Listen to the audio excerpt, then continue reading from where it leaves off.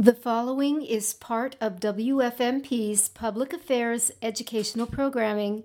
The views expressed are those of the speakers and not the station. If you would like to share your views, you may email us at wfmp.louisville@gmail.com. Now what's the word? Democracy. Yeah, what's the word? Democracy. Now what's the word? Democracy. Yeah, what's the word? Democracy. You need to know. Democracy. Make it grow. Democracy. The seeds you sow will spread democracy. You need to know. Democracy. Make it grow. Democracy. Don't let it go. Democracy. Don't let it go. Democracy. We are your election connection. We are your election connection. We are your election connection. Welcome, everyone, to Election Connection. I'm your host, Ruth Newman, and today we have on our show some important items that we're going to discuss that are going to be on the November ballot that we'll be voting on. You can actually view a sample ballot for your district right now by typing into your search engine govoteky.com and selecting sample ballot. Now, the second part of that ballot is what we're going to focus on today. You'll see that there are two state constitutional amendments up for a vote, and they're quite long-winded with lots of legalese, but fortunately for us, we have with us today Dee Pregliasco to help us unpack these two rather long, torturous amendments. Dee is a retired attorney. She's former president of the Louisville League of Women Voters. She's current vice president of the Kentucky League of Women Voters. Also, she is a mediator and teaches at the Brandeis School of Law. So let's start with Constitutional Amendment number 1. This proposed amendment, also known as Marsy's Law and referred to as the Crime Victims' Bill of Rights, has already been enacted, I'm told, in 13 other states, and it was first passed in California in 2008. And according to one pro-Marsy's Law website, Kentucky is one of only 15 states that does not provide crime victims with constitutional level protections. So we're going to start with this one. First of all, welcome. It's so good having you, Dee. And I think I'm going to begin. The first sentence kind of give us an idea of what we're in for. Here is the first sentence of that proposed amendment.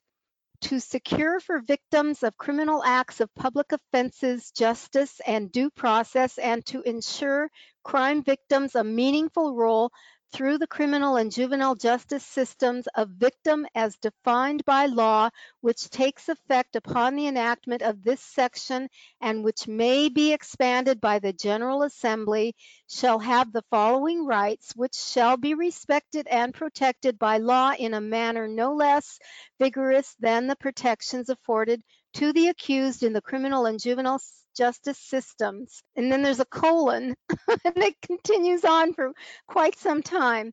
Anyway, it's very, in my opinion, very confusing. What do you think of the way they handle a victim and a crime? Do they ever define? They say in here, a victim as defined by law, which takes effect, and then they go on, but do they ever really define what they mean by a victim? Well, let's go back, Ruth. This amendment was actually passed in 2018 by 63% of Kentucky voters.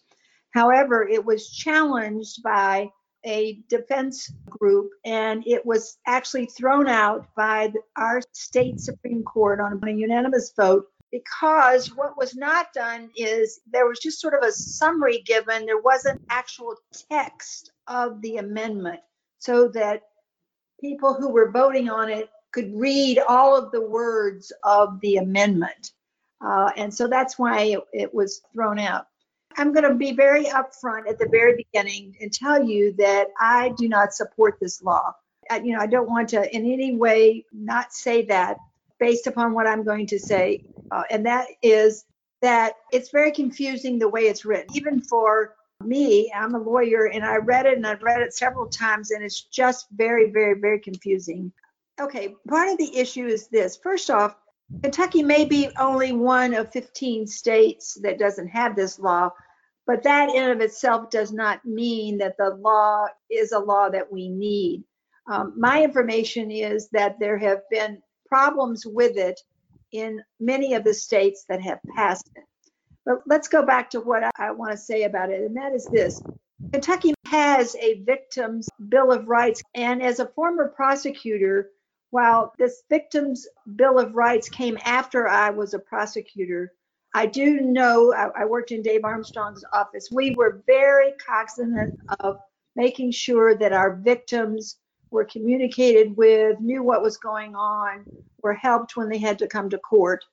What happened later years, based upon, and you might remember in the Mary Byron Project, what was set up was so that victims would know, for example, if attackers or people who had in any way harmed them, were going to get out of jail. Because what happened in that case, Mary Byron was killed in the parking lot out at the mall when she got off work by her former boyfriend.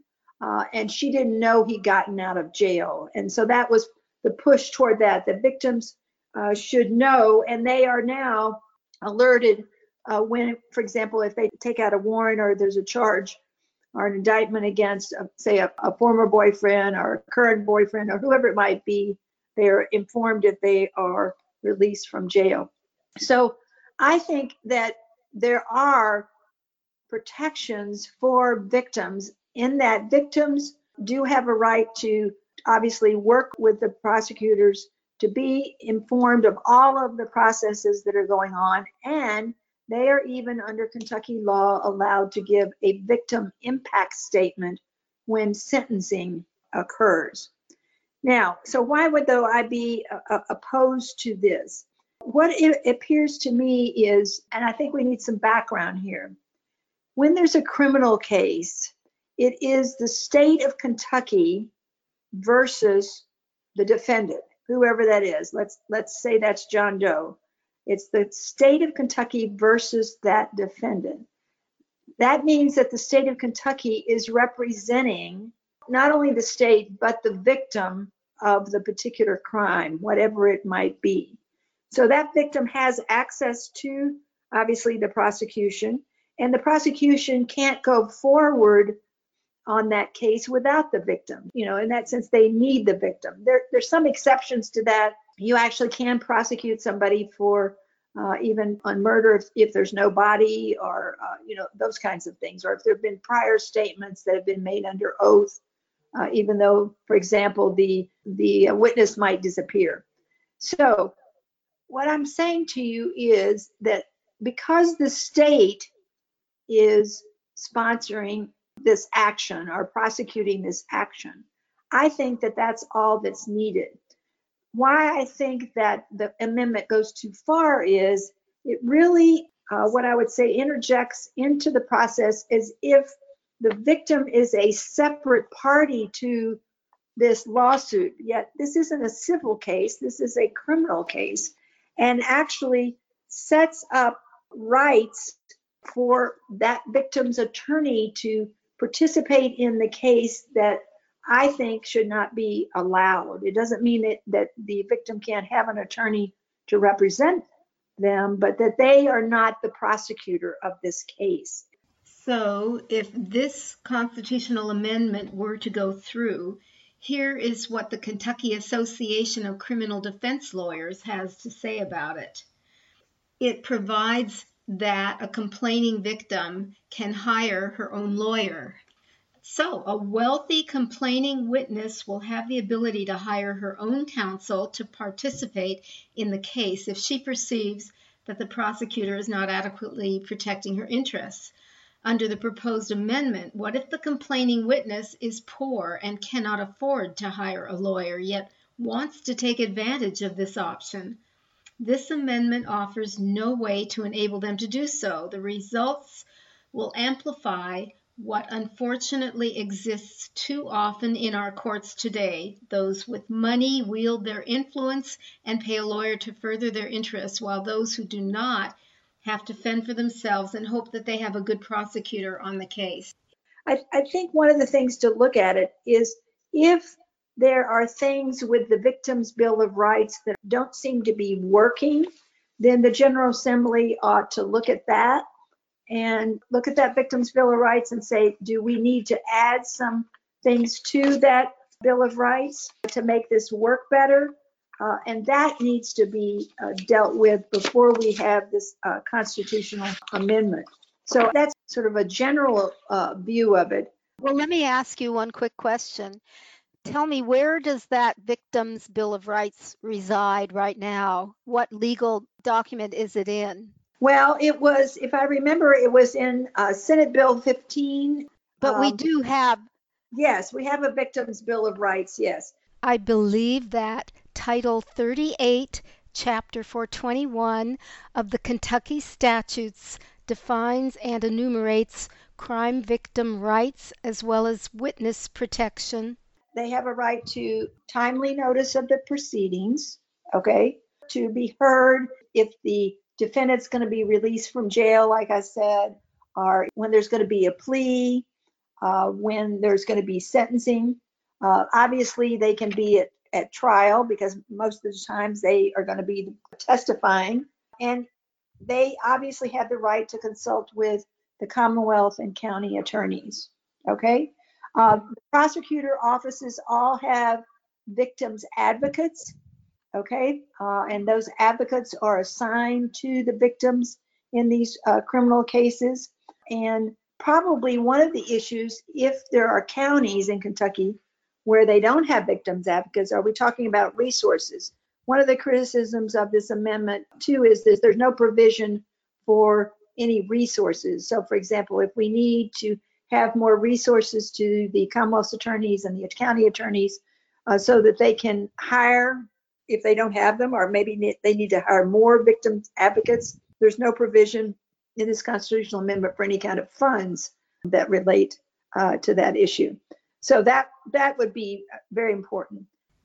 The Kentucky Association of Criminal Defense Lawyers also points out, and here I'm quoting, if the voices of complaining witnesses are not being heard, it is because prosecutors and judges are not following the statutes that already protect these rights.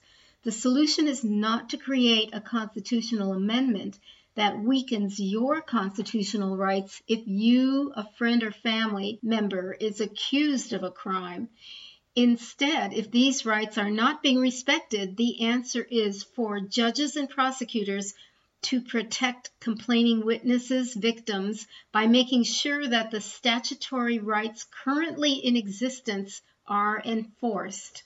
I think, too, we have to be very careful. You know, our system is famous for and known for the fact that not only are you innocent until proven guilty, but one of the expressions is it's better for a guilty person to go free than for us to put lots of innocent people in jail. I think we have to be very, very, very careful, because when the prosecution brings a charge against someone, that's all it is. It's just a charge. And so we give our defendants, who could be you and me, okay, heaven forbid, but that the burden is on the state to prove all of that. That's why we have the right that you don't have to testify against yourself, because the burden is on the state, the prosecution, to prove that whatever they claim you did, you did. So I think that we need to not dilute that by adding what I think is an unnecessary layer by actually giving the victims sort of what I would call party status. You know, in a lawsuit, you might have 2 or 3 different parties, they're suing each other or whatever. I don't think we should do that in the criminal justice system. Mm-hmm. So I'll stop there because you may have some comments or questions. Or well, I'm curious, if I'm hoping you know the answer to this. I'm curious to know, what is the reasoning behind Marsy's Law? Why are there so many proponents of it? and why has it passed in so many states? What do they think is deficient in our current law that they feel needs to be fixed? Well, I'll tell you what, I think there are a couple of things. Let me say this. First off, I don't know in those other states, I can't tell you, do they have victims' bills of rights? And maybe they didn't. So I don't know that. So that certainly could be a factor. I also think it's a perfect example of how we as the public can become outraged about some specific set of facts. And then because of that, we sort of all get on the bandwagon for some change. And sometimes that, I think that's necessary, but sometimes that's not. And so I don't know what the impetus was in these other states. And I will tell you, I have to be very honest, primarily because I haven't had time. Obviously, I remember when Marsy's Law, and that name obviously is associated with a specific factual incident. I can't tell you, and I apologize for that at this moment, what was that particular case about. But that's why that happens, is again, there's a specific incident, people are upset about it, so people get on the bandwagon, we have to change things, and then, of course, that can spread. And it may be working in some of these other states, though I do have some information that it's caused problems in some of these other states. It's caused some delays.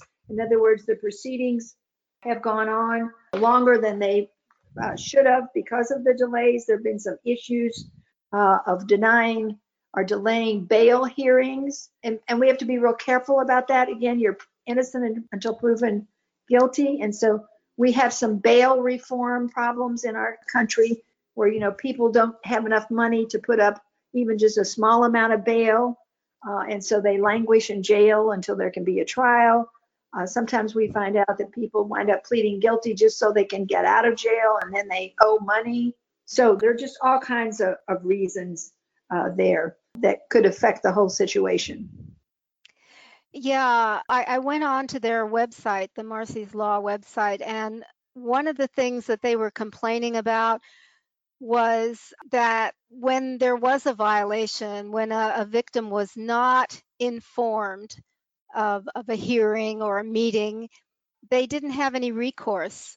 All they would get was an apology, and that this constitutional amendment would force the government to do a do-over. If somebody was not there, a victim was not there, was not notified, then the government would be forced to do a do-over, to do another hearing or whatever it would be. And they said it's a difference between victim rights and victim legal standing, that under the Constitution, the victim would have legal standing, and that as things stand now, they only have rights that can be trampled upon according to them. Mm-hmm. Well, except we know you can trample upon someone's legal standing also. Obviously, there are always issues within the system in regards to all manner of things. Did they get their subpoena to show up in court? Did they move and didn't get it? Did somebody fail to send it out? So, for example, right now, in a case, for example, that is in district court, they subpoena the witnesses. If the witnesses don't show up, then that case can be continued, depending upon how many times the witnesses don't show up. And sometimes we know that people just don't show up too. I guess it's one of those things. What's the question about using a sledgehammer to hit the nail instead of just a hammer? I'm not sure how that expression goes. So I think that this is part of the issue. Now, do I think that Kentucky will fall apart if this amendment were to pass? Of course not. I just don't think that it's necessary. I actually think that there are probably a lot of prosecutors who are against this law, but they will not necessarily speak up because they don't want to be perceived as being anti-victim. I can understand that. But my bottom line is injecting and making the victim and their attorney as if they are a third party that's involved in this prosecution is, I think, going too far. I think all of the protections can be there without that. Now, you brought up something that they complain about. So what happens if the prosecution screws up and they're not notified, etc. Well, there are all kinds of remedies. And of course, the biggest remedy is at the ballot box, because all of these people are elected. The Commonwealth's attorneys are elected and the county's attorneys are elected. Now, that may not be satisfying because of how long it might take, but certainly that can be an issue. And then I think part of this is, does a community have a strong, what I would call strong victim social services? So for example, for purposes of abuse, we have the Center for Women and Children, and they have advocates in addition to the victims advocates that the prosecutors have. And those community agencies, if they are strong, they work with the prosecution to make sure, that people are protected. Maybe that helps. But obviously you've looked at the website and I have not. And again, I apologize for that. So what else? So one of the things they talk about is freedom from being harassed and intimidated by the accused. That a domestic violence victim, for example, has a right to the privacy of their information and that it be kept from the accused. I'm not sure why there is a need for this law. Don't they already have that protection? Yes. Well, first off, particularly in an abuse case, the judge would enter an order that the defendant is to have no contact with the victim. And obviously, and I must use a he, if he were to have that contact, is subject to not only contempt of court, but to further criminal charges. And we in Kentucky, very much so since I was a prosecutor, because this was not the case when I first prosecuted, but now we have a very substantial and elaborate system involving domestic abuse. The county attorney has domestic abuse victims advocates. They have domestic abuse prosecutors who specialize in that area. The Commonwealth's attorney, the same thing. And so the court has all manner of orders and things to put into place to protect the victim. They also protect the victim's whereabouts. They can do that. Now, what sometimes happens is that family members of the defendant and others on the defendant's behalf, will harass the victim. But that's covered by the court orders too. Not only are you are not to harass the victim, but you should not instruct anybody else to, or allow any friends, family, etc., to do the same. Those people can be charged. We have actual harassment statutes that are on the books. We have stalking statutes on the books. So we have all manner of laws that take care of that. Now, one of the things though to remember is, part of, I think, with the victims is they can't keep everything hidden, because the prosecution has to be able to make the case. Okay? And our evidence rules require, and our both criminal and civil rules require, that certain information has to be shared with the defendant. Okay? I mean, that's one of the bedrocks of our system also. The prosecution can't bring this case against you and not tell you what it has, not tell you what its proof is, not share documents, those kinds of things. So as far as victims' privacy, there can be some limitations on that based upon the individual case as to what information does the prosecution have to share with the defendant and his counsel.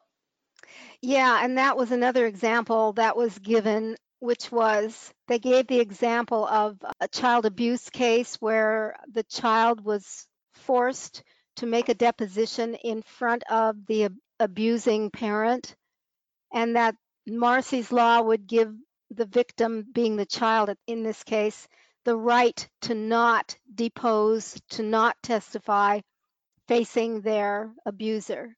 Mm-hmm. And of course, that's a really hard one, particularly when it's children. But as far as I know, there are rules and arrangements that can be made. One of the bedrocks of our system is that the defendant gets to confront, and that's the word, confront the accuser. But I believe we have a lot of things that are in place, and court rules, etc., and evidence rules that allow for the child to testify in a secure situation, even though the defendant may be able to hear what's being said and their counsel can hear what's being said. Plus, we also have some rules that allow the social workers and doctors and other people who hear certain things from children can testify without the child testifying. Those are all very, very specific. And because I'm not a prosecutor now, I'm not up to date on all of those things, but those are some protections. And let me give you an example, even in a family law divorce case, what would often happen if, in fact, the children were going to testify. And we did everything possible to make sure in a family law case, a divorce, that the children didn't testify. What the judge could agree to do is to allow the children, depending on their age, because we have some rules about how old you need to be before you are allowed to testify, to go into chambers. And generally, in those chambers, those children would have their own attorney, or there would be a friend of the court who would be in the chambers to ask questions. We then would be back in the courtroom, and the monitors would be on, and we could watch and hear, but not be in the same room with the children who were talking to the judge. So there are those kinds of arrangements, and there are other rules and regulations that protect children in testifying if necessary in any kind of actual criminal case. Mm-hmm. Another point that they make is that in this amendment proposal, they are asking for full restitution, that it be paid by the convicted party to the victim. And they said that the way things work now, and they gave the example of a guardian who was siphoning money from the person he was taking care of, and that guardian was taken to court and found guilty and had to pay full restitution, but all of the money went to pay for court fines and fees, and none of it ended up with the victim. And they say this is a way of making sure that the victim is the one receiving the full restitution and not the judicial system.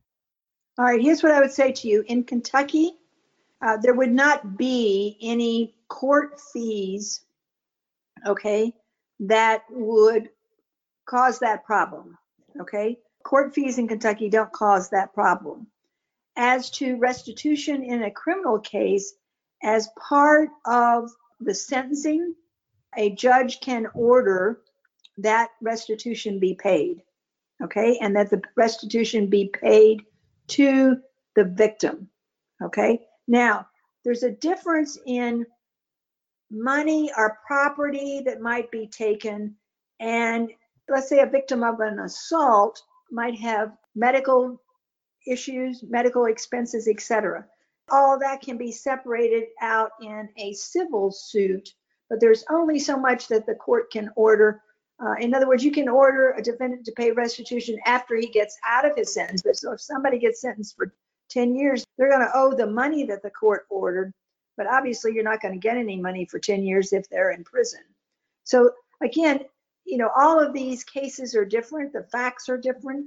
But restitution can be ordered by the court. And in your guardian case, the only thing I can think of there was going on where there's some attorney's fees that had to be paid out of the money. We just don't know enough of the facts, but that's not enough to say that there should be a Marsy's Law. That's just not going to happen. I wanted to find out too, when in the beginning, when I asked, well, what is the definition of a victim and what is the definition of a crime?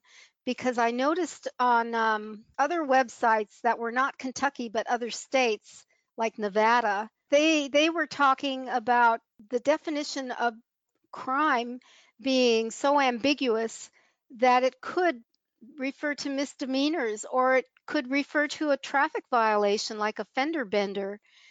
And then you get into this big complicated process with all the victims' rights, and it just doesn't work for that kind of an offense, a violation. Is that true here with this amendment, that the term crime refers to a misdemeanor or a traffic violation or something like that? Well, crimes are both misdemeanors and felonies. So violations are violations. They're not crimes. They're just like traffic violations, but they're not crimes. You kill somebody with your car, that can be a crime. You could be charged, for example, with reckless homicide. That's what's happened, with drunk drivers who've killed people with their cars. But, if you just have a traffic violation, that in and of itself is not a crime. But if you hit somebody, if it's just a traffic accident, there can be a victim, whoever was hit, and it wasn't their fault. But those wind up being civil suits where people sue each other, and then obviously restitution, money paid for medical bills, et cetera, all those things happen. Again, one of the questions always is with any kind of law or statute is it what we call void for vagueness? It's so vague, you're not sure what do the terms mean. Mm-hmm. Yeah. So in other words, somebody who just had a fender bender would not be considered a victim in this case of Marcy's Law. And should not be. Right. And should not be. You bump into my car in the parking lot, I can be the victim if you caused it, but that's not what we're talking about. Okay. Now, I know that the big argument that they use has to do with secondary versus primary, and that if it's only in a state statute, that anything in the Constitution that might conflict with the state statute, the Constitution trumps the state statute. Right. And so they feel that the victim always receives secondary consideration. If there's any indication of a conflict, the victim gets the secondary consideration and the defendant gets primary. I guess part of my answer to that is, and there's still some vagueness about all that, but here's part of my answer, that criminal law is very, very specific, okay? And it has to be very specific, because think about what we do with criminal law and criminal prosecution. We are taking away people's ability to live free because we're going to put them in jail, or as in Kentucky, we still, unfortunately, in my mind, have the death penalty. We're going to take away their life. If we're going to do that, we need to be very, very, very careful, and we need to follow the rules, and we need to have very specific rules about that.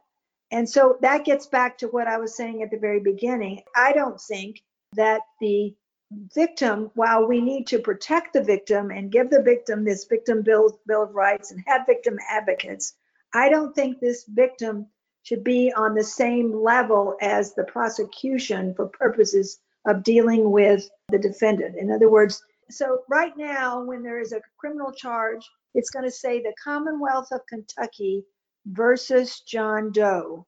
In essence, what I believe that this amendment is out to do, and the people that are pushing this are, it would be the Commonwealth of Kentucky and Jane Doe versus John Doe. And I don't think we should have that. Okay?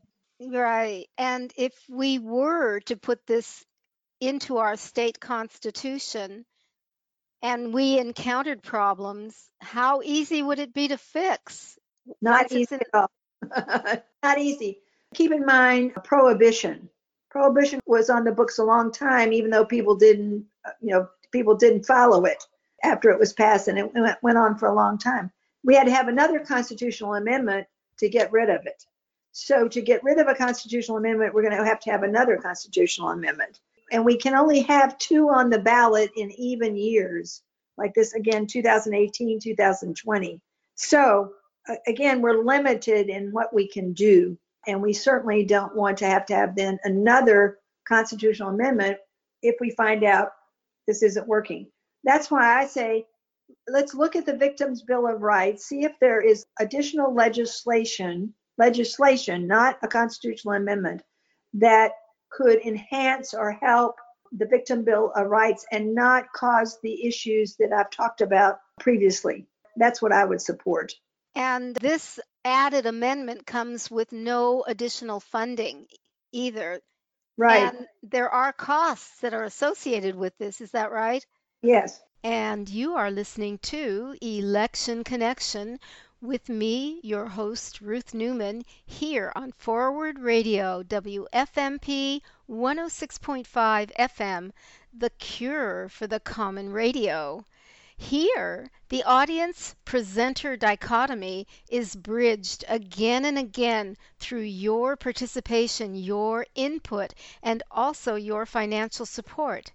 Go to forwardradio.org and click on either or both the Participate and Donate tabs to make your issues, concerns, experiences known and to support local, non-commercial, all-volunteer community radio.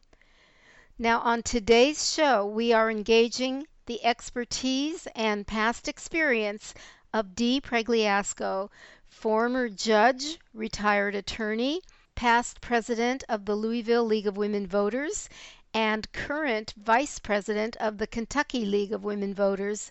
She's a current mediator and instructor at Brandeis School of Law. And she is here to walk us through the two proposed constitutional amendments that you'll be seeing on your ballot for the upcoming election. We've just finished going over the proposed Amendment 1, often referred to as Marcy's Law. If you missed the first part of the show on proposed constitutional Amendment 1, you may still hear it starting Monday, October the 5th, by going into our archives available on our website, forwardradio.org, clicking on Programs and selecting Election Connection. It should be right there on the playlist. And now it's on to Proposed Amendment 2. Okay, very good. Well, let's continue on with the second proposed constitutional amendment, which is on everyone's ballot, and I will just read it. So this is Constitutional Amendment 2. Are you in favor of changing the terms of Commonwealth's attorneys from 6-year terms to 8-year terms beginning in 2030, changing the terms of judges of the district court from 4-year terms to 8-year terms beginning in 2022, and requiring district judges to have been licensed attorneys for at least 8 years beginning in 2022. And then they go on to put in the whole legal language of it. So what do you think about that? Well, let me tell you, all of these terms that exist right now came into being with the judicial reform article that we passed as a state in 1976. And some portions of it didn't go into effect until 1978, but it was passed in 76. In that amendment then, district judges had 4-year terms. Again, that particular group of judges didn't start until 78, but they only had to have 2 years of experience. There was really a hue and cry that that was not enough. And I think people have realized over the years that that certainly is not enough. Supposedly, it was part of a compromise because out in the state, there are not as many lawyers in some communities, and they wanted to make sure that they had enough people who would want to even run for this job or run for these judgeships. So there was this compromise, supposedly, at least that's what I've been told by several people who were involved in this. To get the amendment passed, they agreed to this lesser amount for district judges of 2 years. So certainly that aspect of it, that they would have to have 8 years of experience, I think is terrific. The reasoning behind the increase in the terms of the Commonwealth attorneys and the county attorney is because of the judges, the circuit judges, having, in other words, 8-year terms. The idea is that these are the prosecutors that work in their courts, and therefore those terms should be the same too. And so again, that's why I presume that the push for the district judges to have 8-year terms too. And I think part of it is the cost of judgeship. Elections have gone up. We're constantly having elections. So that's some of the criticism. I read about a criticism that says, well, it just stretches out the lack of accountability. But we do have a system where you can make complaints against judges. Judges are subject to the Judicial Retirement and Ethics Commission that they have. So it doesn't mean, and you'll see periodically that judges actually have been, shall we say, almost thrown out of office, or they've retired, or they've been reprimanded and dealt with. So that in of itself, overall, I would support this amendment. Because I did read that it has been lobbied for by district judges. And also, like you mentioned, that it would lessen the accountability to the public. Right. Let's face it, that's a downside. It's why some people complain about the federal system where judges are appointed for life. The good part of that, though, is that it has, I think, insulated them from the politics, pressure in the politics. And so that's good.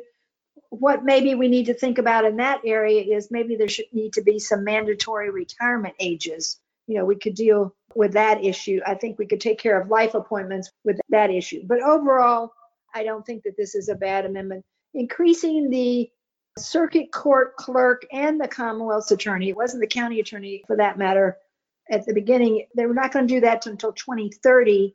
And then the district judges and the county attorneys were going to move from 4 years to 8 years.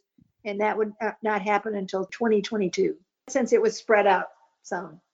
Well, that kind of moves me into the realm of how does one make an informed decision when voting for a judge? I think that it's just really hard to do.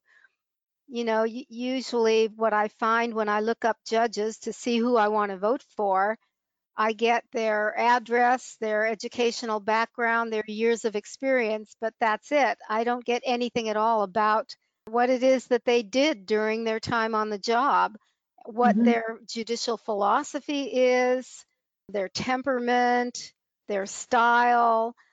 So I was hoping we could talk a little bit about that because I still don't feel adequate in being able to really know who to vote for. I know there's a group called Citizens for Better Judges. Yes. And as a matter of fact, just before this interview, I tried to get on the website. It doesn't exist right now, apparently. And there are no recommendations that I could find on Google from Citizens for Better Judges.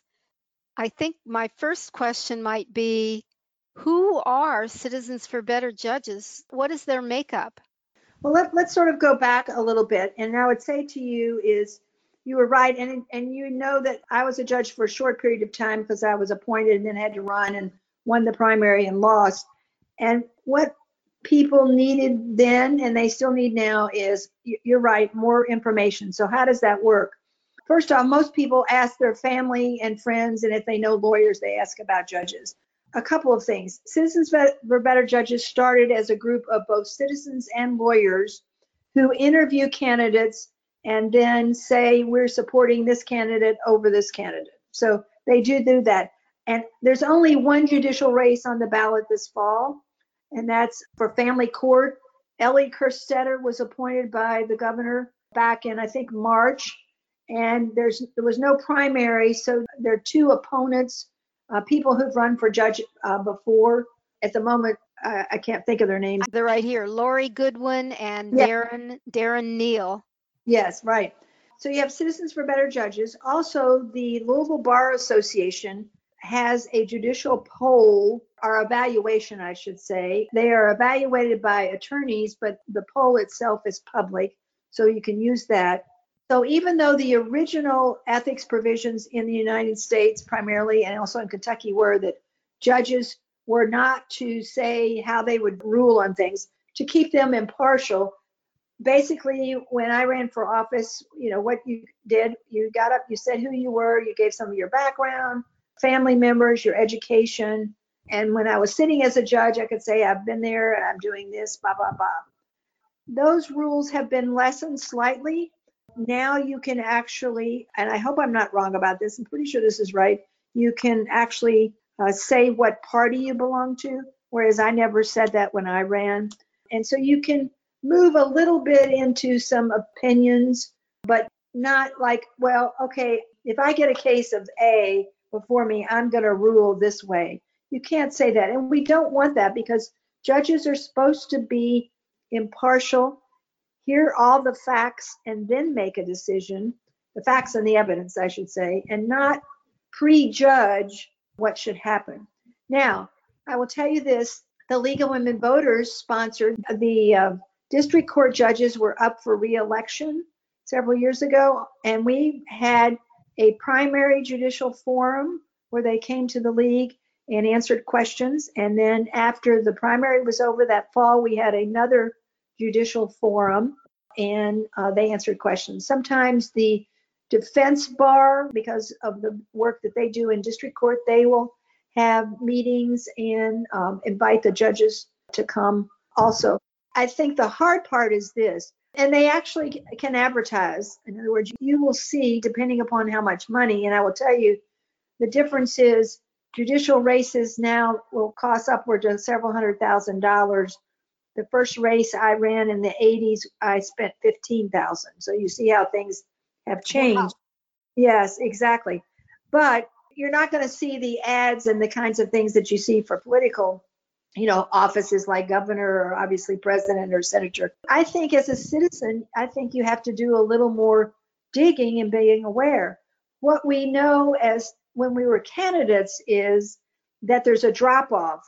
That is, if 100 people voted for governor, you might only get 25 people that actually voted for the judges because, again, they said, well, I don't know who these people are. So I think you have to be a good citizen and do some, investigation on your own. There's always information in the newspaper. And nowadays with the internet, candidates can have a website, and so they can put themselves up, on the internet. They probably have Facebook pages. I haven't checked anything out yet for this fall. They can have websites. So there are lots of ways to get information, and one of the best is to ask family and friends and lawyers that you know who've had contact with the judicial candidates, and that's critical. Something that's coming right up this Thursday that you won't want to miss if you are in that district is a judicial candidate forum. If you go to the Louisville Bar Association's website, here's what you'll find. On October the 1st at 4 o'clock, the Louisville Bar Association and Jefferson County Women Lawyers Association will co-host an online forum for candidates in the special election for Jefferson Family Court Division 3.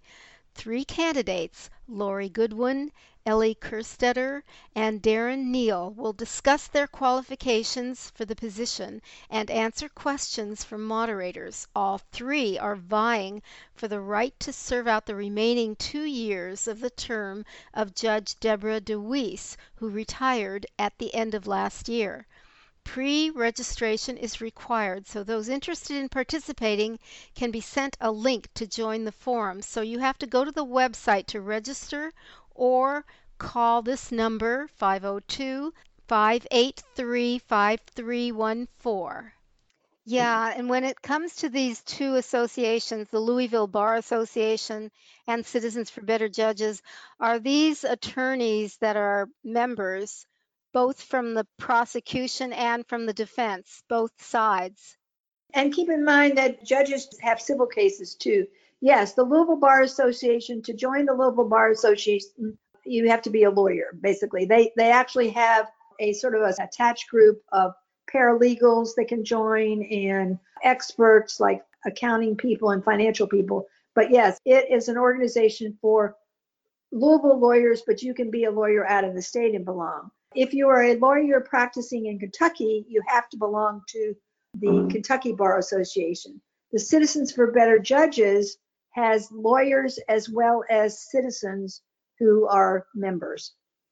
And I sure hope that they will appear again on the website, because at this point they don't exist except in previous years. The most recent that I was able to find was 2018, but nothing current. I'll tell you what, I know some of those lawyers, so I will try to find out and see what they've done. Like I said, there's just the one judicial race this time.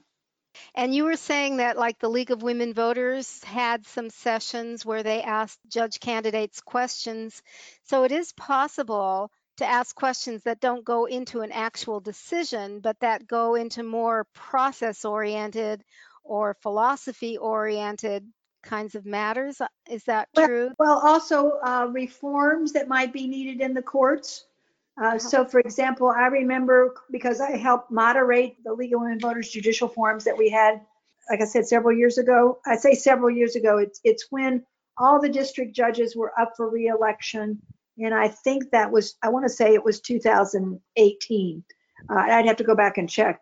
But so, for example, the issue of bail has become in the headlines, as in people who can't put up $1,000 and they languish in jail. And so we have a bail project in Louisville where people have contributed money so people can get out of jail so they don't lose their kids, they don't lose their jobs while they're waiting to take care of their case. So we ask questions about that. We might ask a question, we'd say, we've heard these criticisms of district court. What would you do to alleviate this problem, whatever it might be? Yeah, in that sense, you sort of hear the person's philosophy in the process. So we're not directly saying, do you support A or B, so much as in asking these questions about the system, you find out where they stand, what they support, and I think what's important, what their values are. Right. I don't suppose there's any comparable group of defendants and victims who have gone before various judges. There's no website like that or any organization out there. Well, I presume you mean some organization other than, say, us, the League of Women Voters, or defense attorneys, or the Louisville Bar Association. Not that I know of. Certainly, I will tell you this, there are, shall we say, endorsements.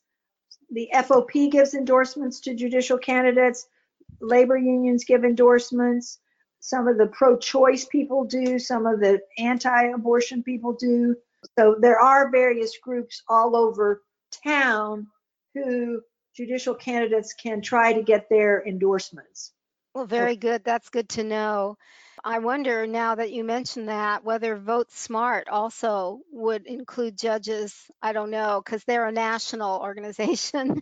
Yeah. But I know that they spend a lot of their website space on endorsements that come from different causes, different advocacy organizations. Probably not. I mean, I've seen some national news that got involved in various states, particularly on the high court level, the Supreme Court of the state. So, for example, I don't know how many years ago this has been, a judge whose last name I do remember was Byrd was defeated for the Supreme Court of California. And then there was another one involving a judge down in Tennessee. And there were campaigns to get rid of them based upon what I would say were terrible grounds, because sometimes people get upset because a criminal case is overturned, and generally it's not overturned unless there's good reasons to overturn it. Sometimes the prosecutors have not done a good job. They've made mistakes. Sometimes the judges have made mistakes, and so the appeals court may throw out a conviction, but almost always those cases go back to court and then are retried, they're heard again. But sometimes people get all bent out of shape and angry, then will go after the judges who have reversed these cases. Even it doesn't matter that there were good reasons and they should have been reversed. Remember what I said, criminal law especially is very specific, and we need to make sure we follow all the rules if we're going to take away someone's life or their liberty.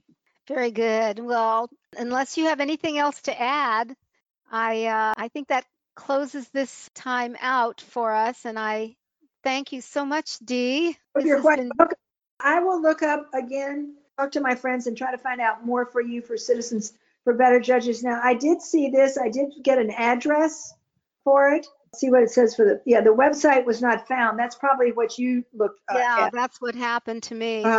Right. Let's see if they do list a number. I tried calling that number. And you didn't get anything? It goes to a private individual who is not connected with Citizens for Better Judges. Anyway, I'll try to find out for you and let you know. Okay? Good. And I will make that announcement over another program. Thank you. Well, and listen, I do want to say one last thing. Talking about voting, the League of Women Voters is still working on its outreach campaign so that former felons who have had their voting rights restored, that we can get them registered and make sure they have IDs. So they can call the League of Women Voters of Kentucky or Louisville. Those numbers are easy to find, and we can help people who've had their voting rights restored. And of course, you've had me on here about redistricting, and we're still working on redistricting. So very good. Good for another time. Okay. Yes, it is. And as a matter of fact, I've been wanting to have a show on restoration of felon voting rights. And I've been trying mightily to get hold of anyone at the Department of Corrections. So far, I've gotten no results. Nobody's gotten back. Okay. But Well, yeah, I want to have a show on that. Thank you, Dee. all right. Thank you for being on my show. That was Dee Pregliasco, retired attorney, former judge, past president of the Louisville League of Women Voters, and current vice president of the Kentucky League, who also teaches at the Brandeis School of Law. And she was explaining the two constitutional amendments that appear on the ballot for this upcoming election. Now, as we draw nearer to the general election, let's go through the checklist. Have you made sure you're registered to vote? The deadline for registration is Monday, October the 5th. Have you requested an absentee ballot? The deadline to request one online is Friday, October the 9th. In either case, go to govoteky.com to check your registration status, to register, to apply for an absentee ballot, or to check the status of your absentee ballot. Ballots should start being mailed to voters who've already requested one beginning the week of September the 28th. Once you've received your ballot, you can fill it out and mail it in. And starting October the 13th, you can either go in person to vote, or you can drop off your absentee ballot into several secure drop boxes located at several different spots.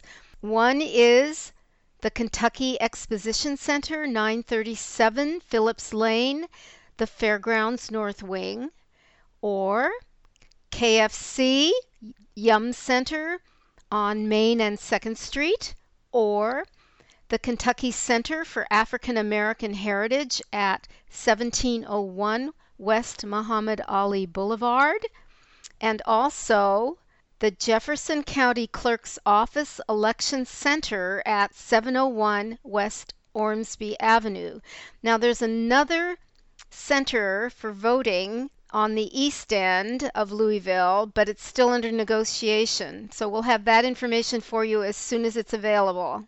All of these locations that I just mentioned will also be open for in-person voting beginning October the 13th. There will be 4 additional school locations on the day of the election, and those are Ballard High School, 6000 Brownsboro Road, Shawnee High School, 4001 Herman Street, Thomas Jefferson Middle School, 1501 Rangeland Road, and Valley High School, 10200 Dixie Highway. These locations are open on Election Day from 6 a.m. to 6 p.m. Also, on the day of the election, November the 3rd, TARC is offering free rides that go directly to the Expo Center. These shuttles will leave from the 10th and Broadway Union Station. And don't forget, the last day to register to vote is October the 5th. Well, that wraps up our show for this week.